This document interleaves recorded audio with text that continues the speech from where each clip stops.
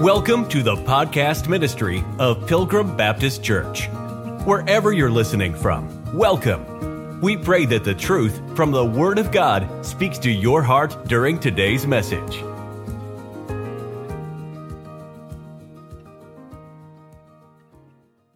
We'll be in Romans chapter number 5. We're in the middle of this parentheses. We started it in verse number 13, and it's going to end at the end of verse 17. So we did 13 and 14 last week. We are now in verse 15. The Bible says, Romans 5, verse 15, but not as the offense, so also is the free gift. Someone may say, I want to love the Lord from Deuteronomy 6 with all my heart, all my mind, all my strength. We know that verse. Someone may want to do that and may honestly strive to do that, but they can't. They can't do it. Most people, I guess you got to be careful of saying that nowadays, but most people would say they want to be saved. Probably more people would say they would want to go to heaven. They just don't want to go there God's way. They want to go there their own way. It's the guy with the balance, you know. He's got just one or two more good works than he does bad, and he thinks he's going to merit God's forgiving hand on the day of judgment. And it's just not going to be that way. It has to be by, what does it say? Verse 15, it has to be by the free gift. Isaiah 55 says it's without money and it's without price. People say, I'd just rather buy something. You know, you go to the doctor and you find out you've got some rare disease, and then you find out that the doctor tells you, hey, look, there's one medicine that'll cure what you got. And there's one doctor that has it. And you got to go to that doctor. And you say, who's the doctor? And you realize you know that doctor.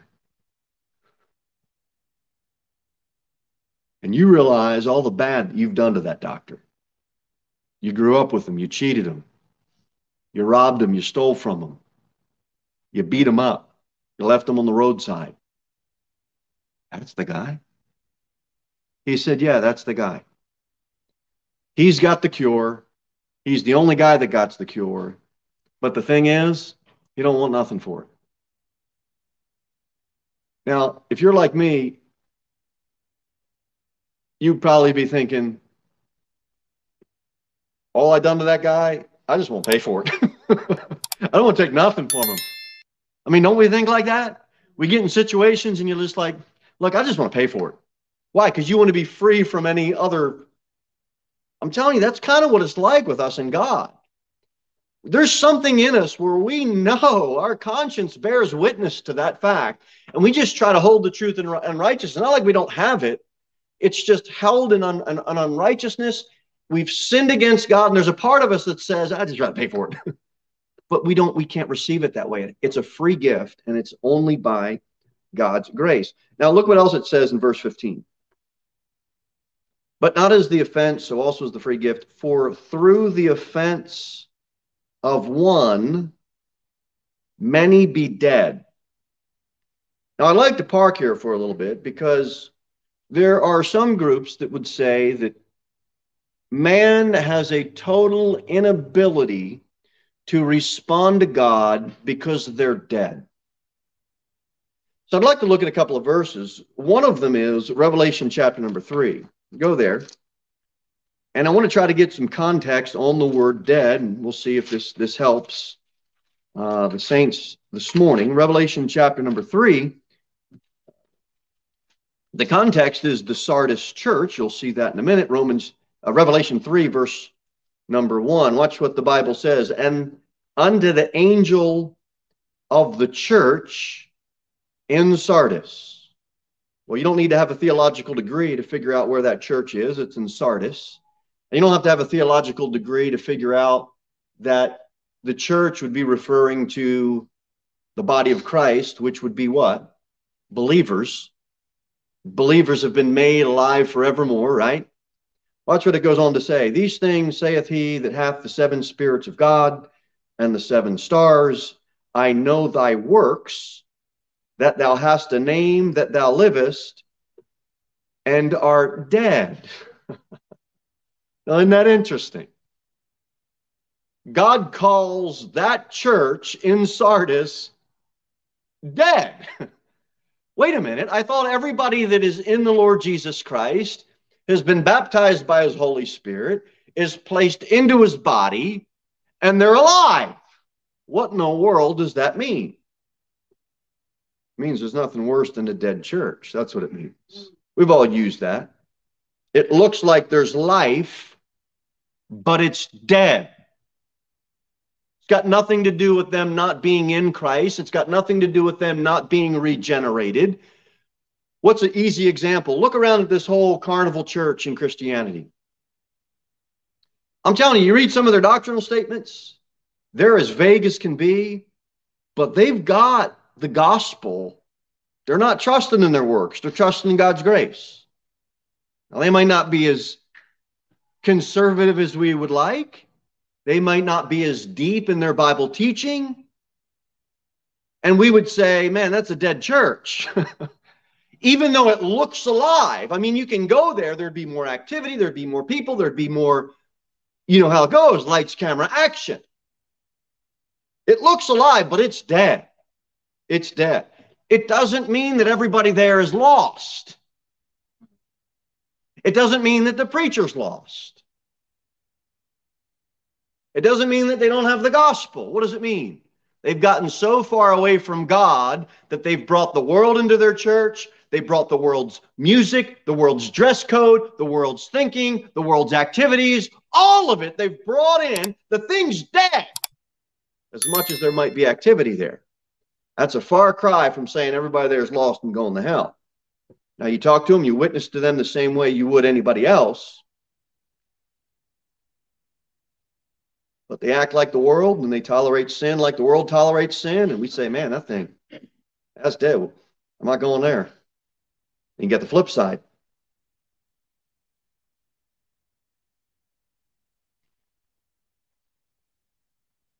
You get the flip side of that, where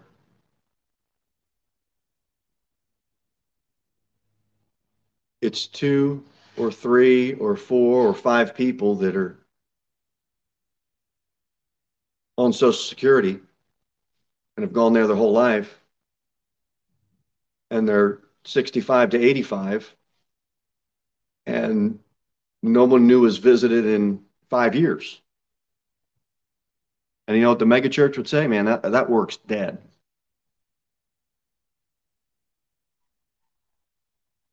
Well, what does that mean? That means nobody new's coming.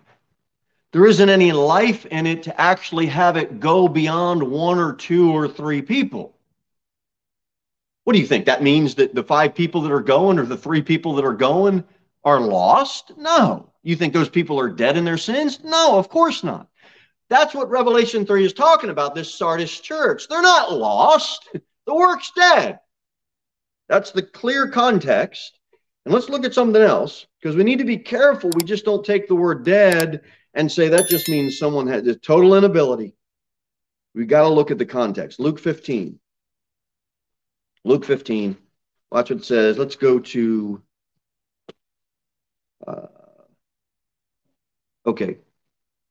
Luke 15, verse number 15. We know this story, this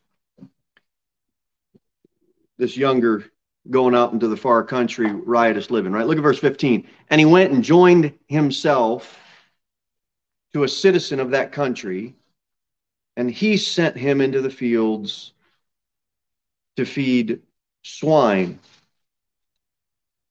In Luke chapter number 15, verse number 15, he went. He made the choice. Look at verse number 16.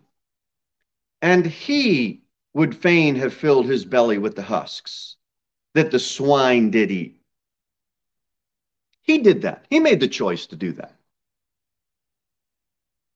By the way, no man gave unto him.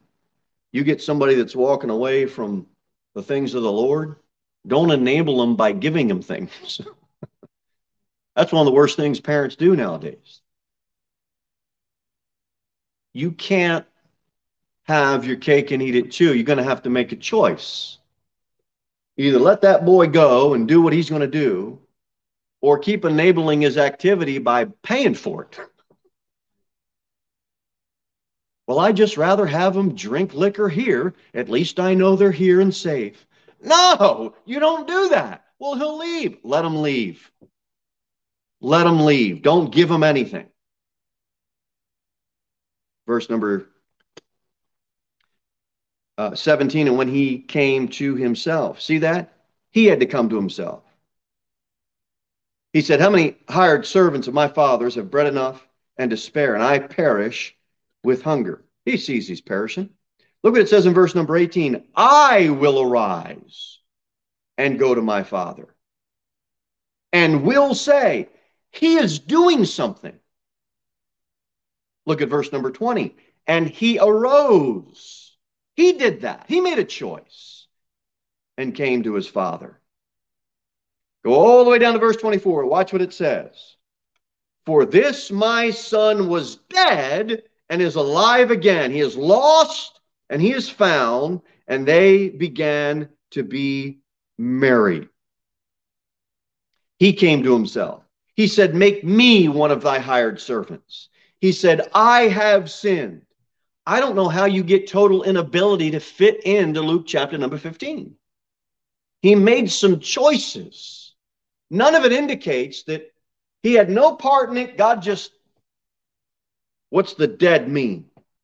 The dead, I believe, in chapter 15 in Luke means he is separated from his Father. Are you dead in sins before you came to Christ? Was I dead in sins before I came to Christ? Yes. What does that mean? It means we were totally separated from the Father. And it means we are totally depraved in that sin. And just like that boy in Luke 15,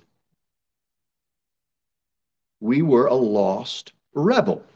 A lost rebel.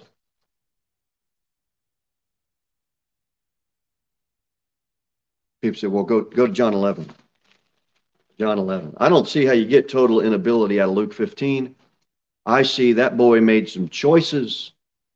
And John chapter number 11, you've got a dead corpse in the context. It's a body. Lazarus. He's dead. Do you know what a dead body has? No ability to respond. Okay? Well, you see there, that's got to be total inability. God has to do something. Yeah, God does have to do something. But let's see if we can dig a little deeper, get an understanding of what the Bible means when it says dead in its specific context. Is God showing us in John 11 that he will bring a lost person who is separated from God to life through the picture of Lazarus? Let's look at it a little deeper and see. The biggest clue, I think, is in verse number 15. Look in John chapter 11, verse 15. We will find the intent of the Lord. We'll start at verse 14. Then said Jesus unto them plainly, Lazarus is dead. It doesn't get any more plain than that. And I am glad for your sakes that I was not there, to the intent ye may believe. Nevertheless, let us go unto him. You know what the clear intent of the Lord is?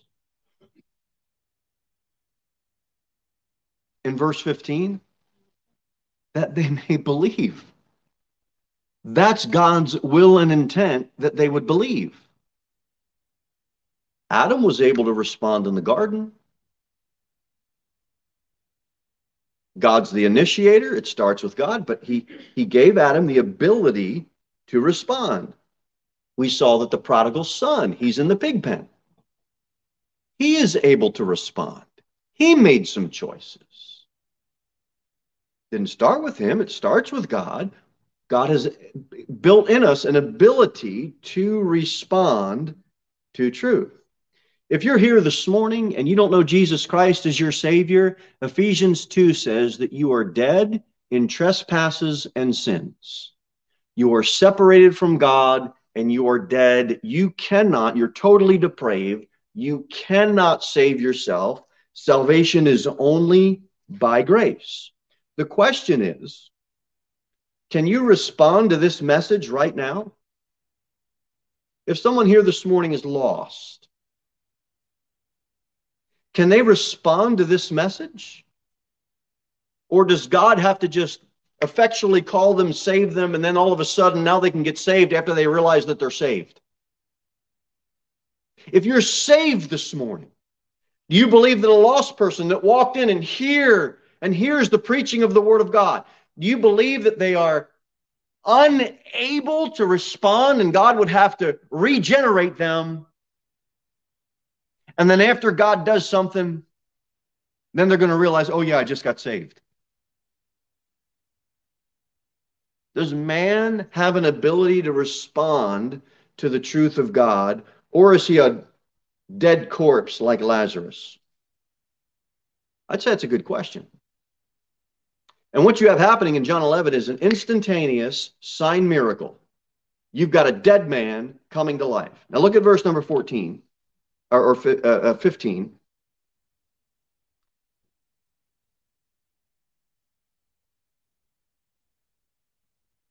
Then said Jesus unto them plainly, Lazarus is dead. I am glad for your sakes that I was not there, to the intent ye may believe. Nevertheless, let us go on to him. Now, if the intent is to help people believe, tell me again why we would need this if God's just going to effectually call and save who he will. Why do you need to gather people around, and why does Jesus need to come to raise Lazarus from the dead? Because if his intent is for those to believe, why would he need to do that if his intent is just, well, I'm going to save who I will and others are going to be damned? Why would he need to do that? To me, that I can't fit the puzzle pieces together on that. It doesn't make sense doctrinally to me. God is doing something. He is performing a miracle. So people would see this sign, and the Bible says the intent is that they would believe, that they would respond. Look at verse 25. Then Jesus said unto her, this is to Martha, I am the resurrection and the life. He that believeth in me, though he were dead, yet shall he live. And whosoever liveth and believeth in me shall never die. Believest thou this? We got a problem. As far as I can tell, Lazarus was a believer. Why would he have to die again? If this is going to be a picture of our regeneration. The primary focus is the resurrection. Let me ask you a question. Ephesians 2, were you dead in trespasses and sins? Were you separated from God? Does the Holy Spirit woo and draw and all that? God initiates. Man has an ability to respond. He believes by faith. God saves by grace. Through faith alone, by Christ alone, and his finished work on the cross.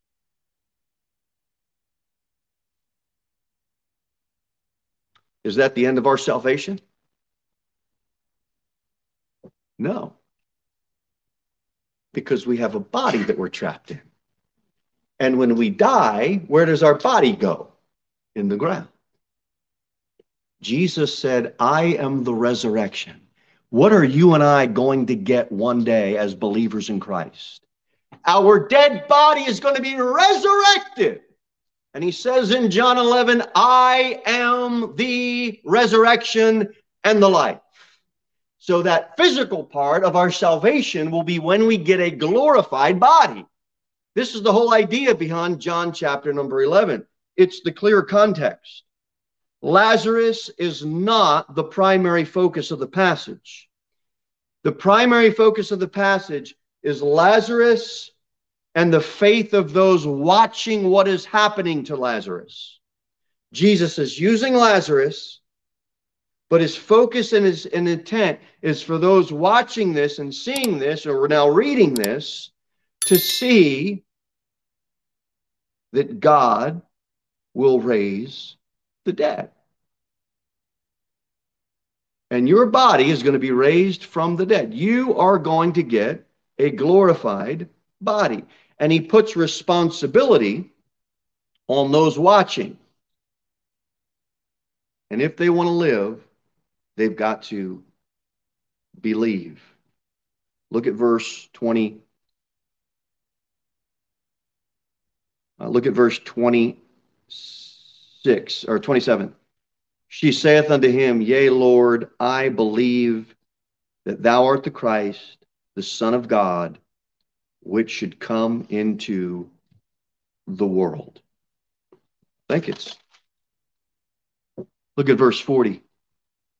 To Martha, Jesus saith unto her, Said I not unto thee that if thou wouldest believe, thou shouldst see the glory of God?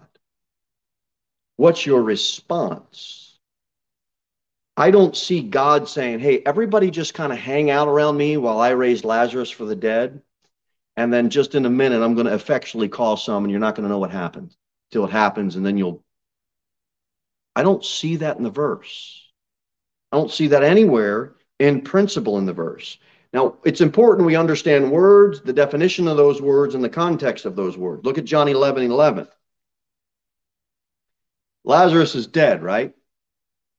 Watch what it says. These things said he, and after that he saith unto them, Our friend Lazarus sleepeth, but I go that I may awake him out of sleep. Well, is he dead or is he sleeping? Was he taking a nap? Now, why do I point out that verse?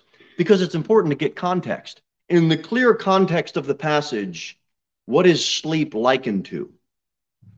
Death.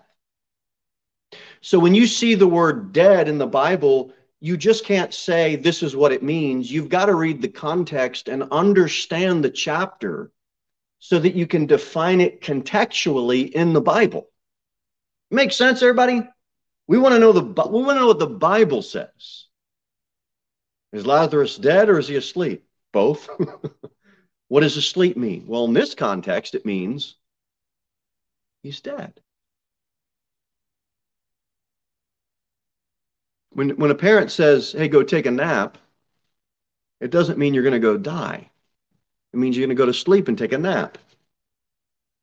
We understand it has to be context there. Look at verse 4 in John 11, verse 4. When Jesus heard that, this sickness is not unto death,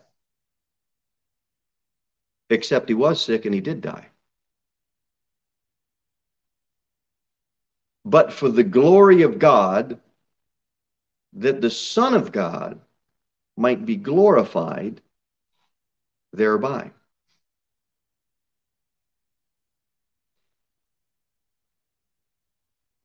If Lazarus, the dead body, is supposed to represent how God saves a lost man, then why does it say in verse number 3, the Lord, behold, he whom thou lovest is sick? Why does it say in verse number 5, now Jesus loved Martha and her sister and Lazarus? Why does it say Jesus loved Lazarus? Why does it say all the way in verse number 35, look at it, Jesus wept? Why? He's weeping. He loved them. He already believed in Christ. If this is a picture of lost people not having a total inability to respond to the gospel, if this is a picture of that, you got to tell me that the Bible has to now say you must be born again and again. Because it seems to me that Lazarus already believed in God. He was already there. It's showing the believer's resurrection from the dead. It is not teaching the total inability of lost people to respond to the gospel. It's a dead body. And you can't force Lazarus as a type of spiritual deadness to prove total inability. We're dealing with a physical deadness. And I propose to you this morning, Lazarus was already a believer. Now, we don't have a New Testament church. We understand that because Christ hasn't yet shed his blood and purchased it. But there was still a church. It's just not a New Testament church. You still had people that responded and believed the truth that God had revealed to them at that time.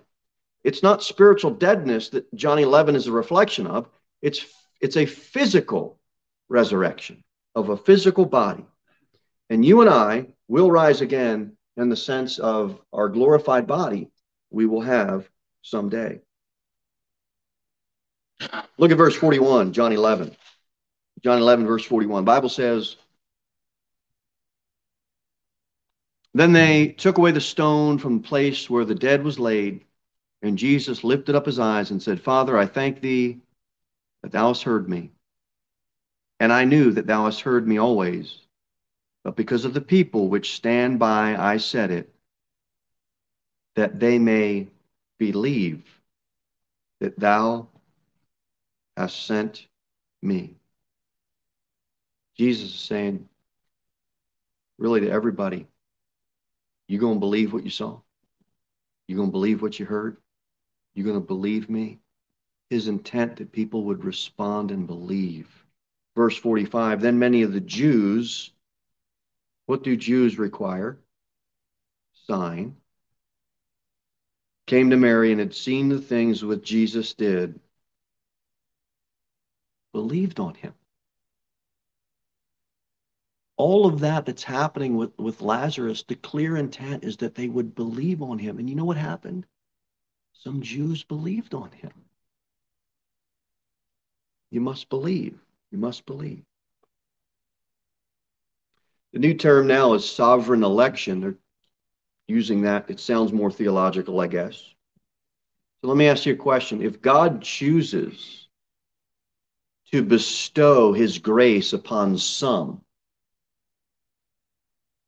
and then God chooses to not bestow his grace upon others, and instead of giving them grace, he gives them justice. And if grace and justice are the character of God, how is that an injustice?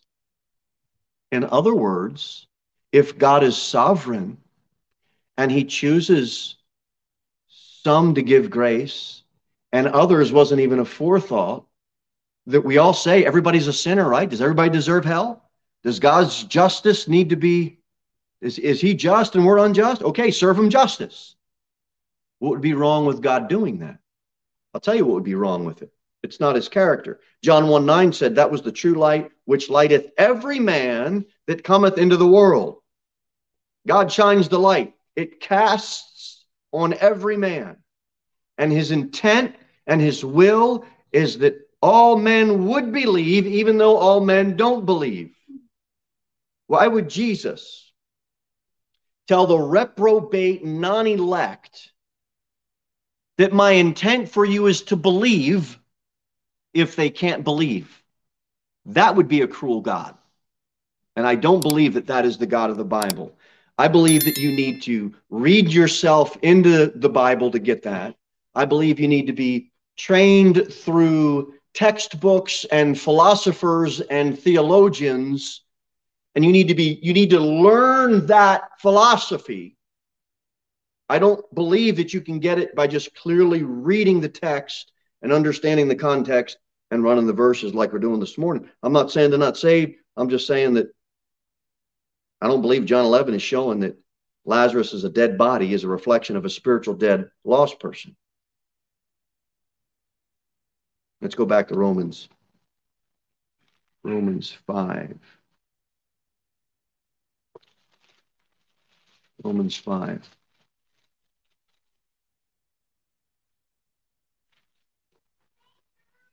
Man, it's chock full, verse 15. It says, for if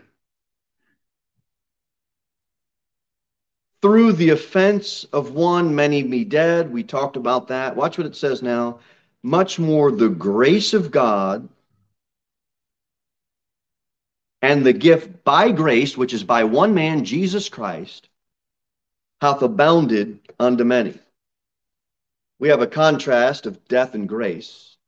And the offense of one, many are dead, we know that.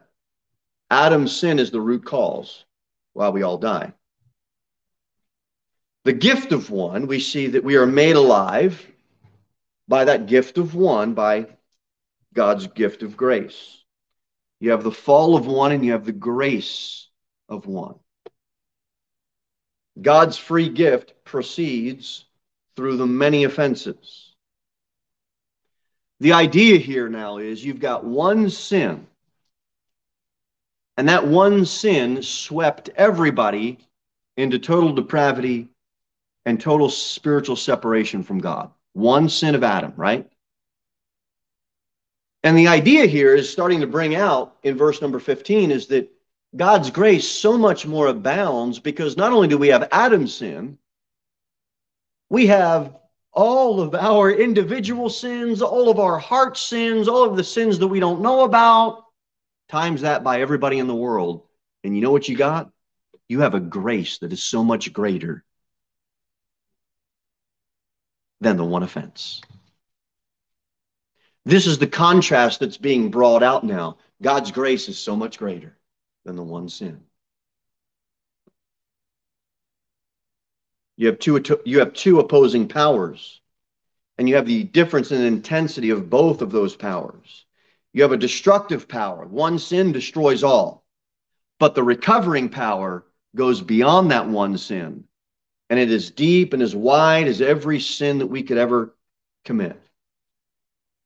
In other words, if one man can destroy mankind, much more can Christ abundantly restore what has been lost.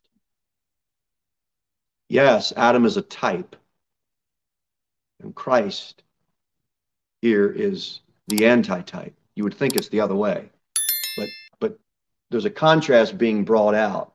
Yes, they're both federal heads.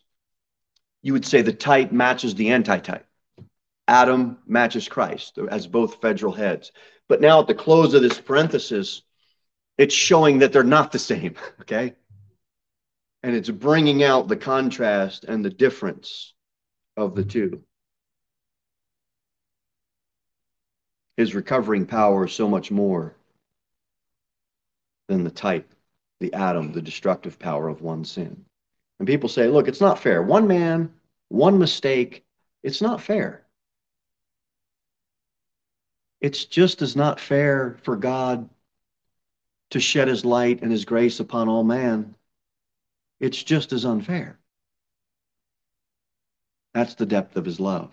Much more. You see what it says? Much more the grace of God. Your debt is canceled and you're put in a superior position. The end of verse 15, it says, and by the gift by grace, which is by one man, Jesus Christ, it says, hath abounded unto many.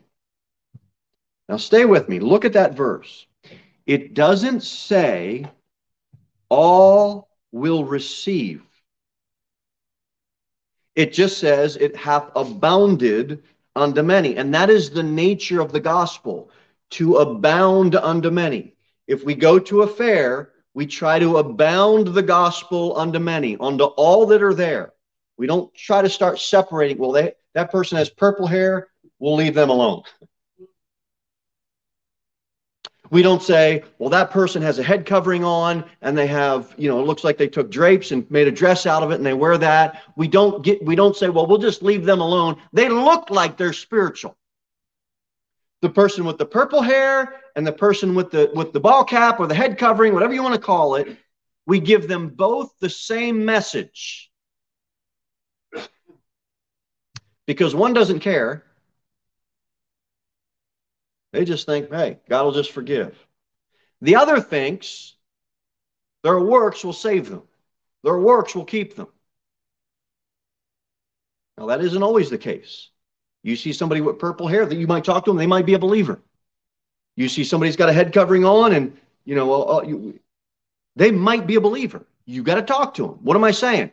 You got to abound it to everybody. You can't say, well, they look like this, they must be saved. They look like that, they must not be saved. The complete opposite could be true. Am I telling the truth? Am I telling the truth?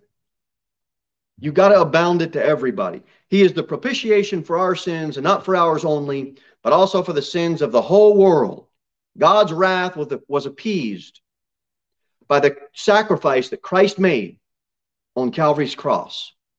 And because of that, propitiation, now God is ready to forgive your sin. It says he tasted death for every man. But this many ties some people up. This many is referring to the sin of Adam and his race and all those generated out of that race, the generation of Adam. Matthew 20, he says he came to give his life a ransom for many. Well, does that just mean the elect? Mark 14 says, this is the blood of my New Testament, which is shed for many. He shed his blood for many. Isaiah 53, by his knowledge shall my righteous servant justify many, for he shall bear their iniquities. Hebrews 2:10 says, bringing many sons unto glory. So does he just justify the elect? Does he just shed his blood for the elect? Does he just give his life a ransom for the elect? Does he bring many elect unto glory? Is that what the many is? And then the other that aren't the many are the reprobate? Is that what that means? If you say that the end of Romans 5:15, that it abounded unto many, are you saying you believe in a universalist style salvation where God's just going to save everybody? No. What I'm saying is we got to get some context. The same way we got context with the word dead. We got to do the same thing and figure it out. You ready to figure it out? Get Galatians 2. Get Galatians 2.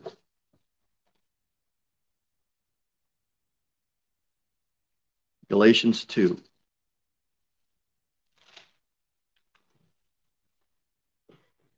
This is Paul speaking under the Holy Spirit's inspiration. And it says in verse 20, I am crucified with Christ. Nevertheless, I live, yet not I, but Christ liveth in me. And the life which I now live in the flesh, I live by the faith of the Son of God, who loved me and gave himself for me only. You would have to read that into the text to come away with the philosophy that, well, Christ only died for Paul here.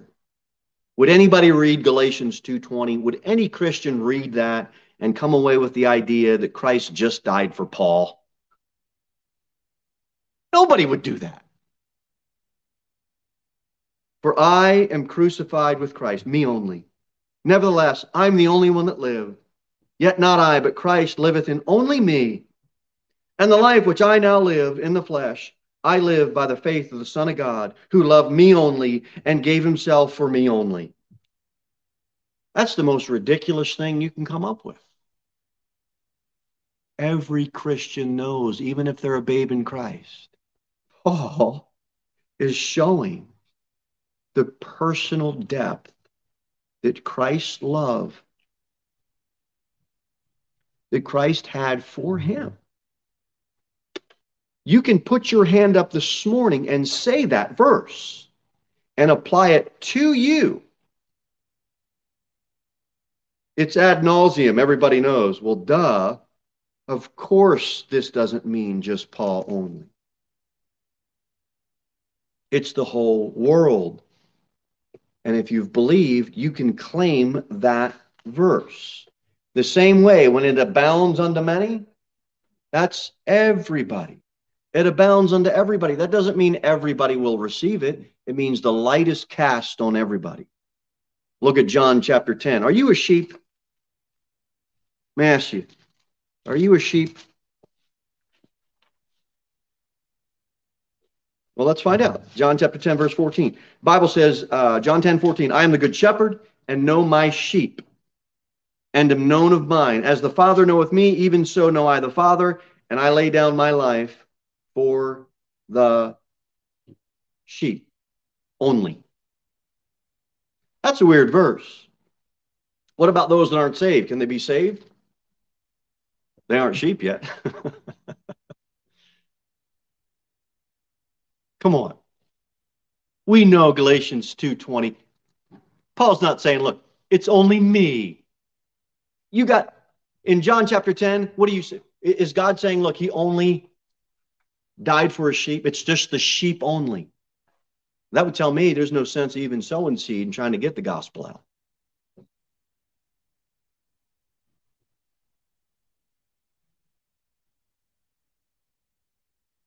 We took this train to Metamora, Indiana on our vacation. It's out in the middle of nowhere. You go online, you buy the ticket, and then you got to show up, you got to get your ticket, you got to get it stamped, and then you got to get on the train. And it left at 12:01, not 12, 12:01. I guess it's a train thing. Give everybody one last minute to get there. If we miss the train, is there anything wrong with our ticket? No. The problem was with who? Me. I missed it. There's nothing wrong with the ticket. God shed his grace. He shed enough light for all man. Man doesn't respond to God. It's not God's fault. It's not the ticket's fault. It's not God's fault. It's man's fault. Well, I just don't think you can, you just can't resist. God will just irresistibly cause you. Okay, go to Acts. Let's look at Acts chapter 7. We'll start to wrap up, but I want to go through these verses. Acts chapter number 7. Acts 7 verse 51. You stiff-necked and uncircumcised in heart and ears, ye do always, watch what it says, resist the Holy Ghost, as your fathers did, so do ye. Which of the prophets have not your fathers persecuted? And they have slain them which showed before of the coming of the just one, of whom you have now been the betrayers and murderers. Looks to me like you can resist the Holy Ghost. Well, this is just a dead man responding negatively. It doesn't work on the positive. Come on. You got something real clear right here where you can resist the Holy Ghost. John 3. Look at John chapter 3.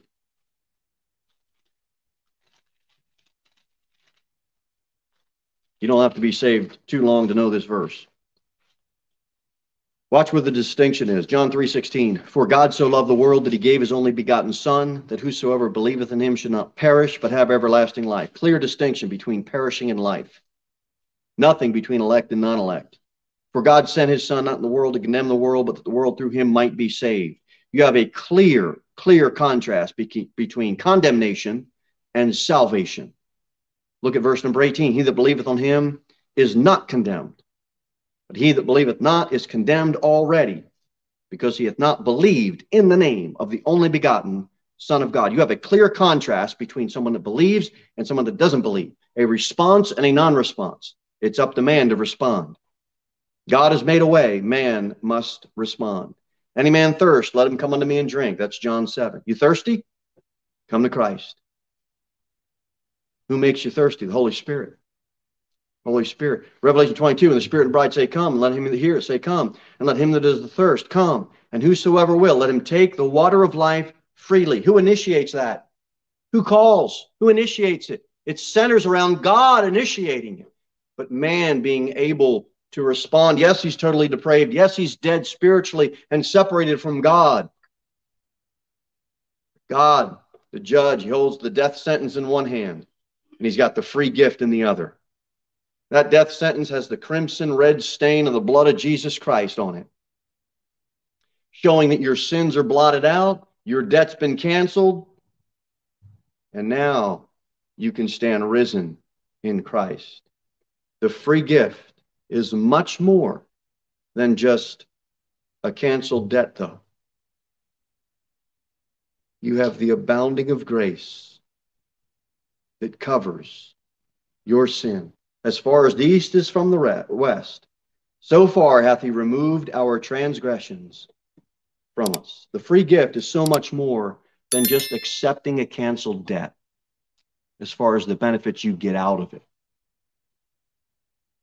You can forgive somebody and never want them in your house again. You getting this? That's not so at Christ. Too many of us, all of our sins that Christ's forgiven, it's like we carry them around in our wallet all day. We carry them around in our, if you're a lady, your purse all day. God said they're as far as the east is from the west. Don't you forget about that. Ephesians 1 says, to the praise of the glory of his grace, wherein he hath made us accepted in the beloved. I'm talking about the benefits that you and I get by salvation by God's grace. It's so much more. Last verse, and we're done. 2 Corinthians chapter number 5. Watch what it says, verse number 14. 2 Corinthians 5, we'll read this verse, make a comment, and then we will be done for this morning. For the love of Christ constraineth us, because we thus judge that if one died for all, who did he die for? Pretty simple. And if he died for all, then we're all dead? Yep. And that he died for all, watch what they should do, that they which live should not henceforth live unto themselves, but unto him which died for them and rose again. You know why the free gift of grace is so much greater than the one sin by Adam? Because it allows you now to live abundantly for the Savior. That's the abundance of his grace. He enables you now to have a desire to live your life for him. Thank you for listening to the podcast ministry of Pilgrim Baptist Church. We look forward to seeing you in the next episode. In the meantime, you can sign up for our email newsletter at www.pilgrimbaptist.church.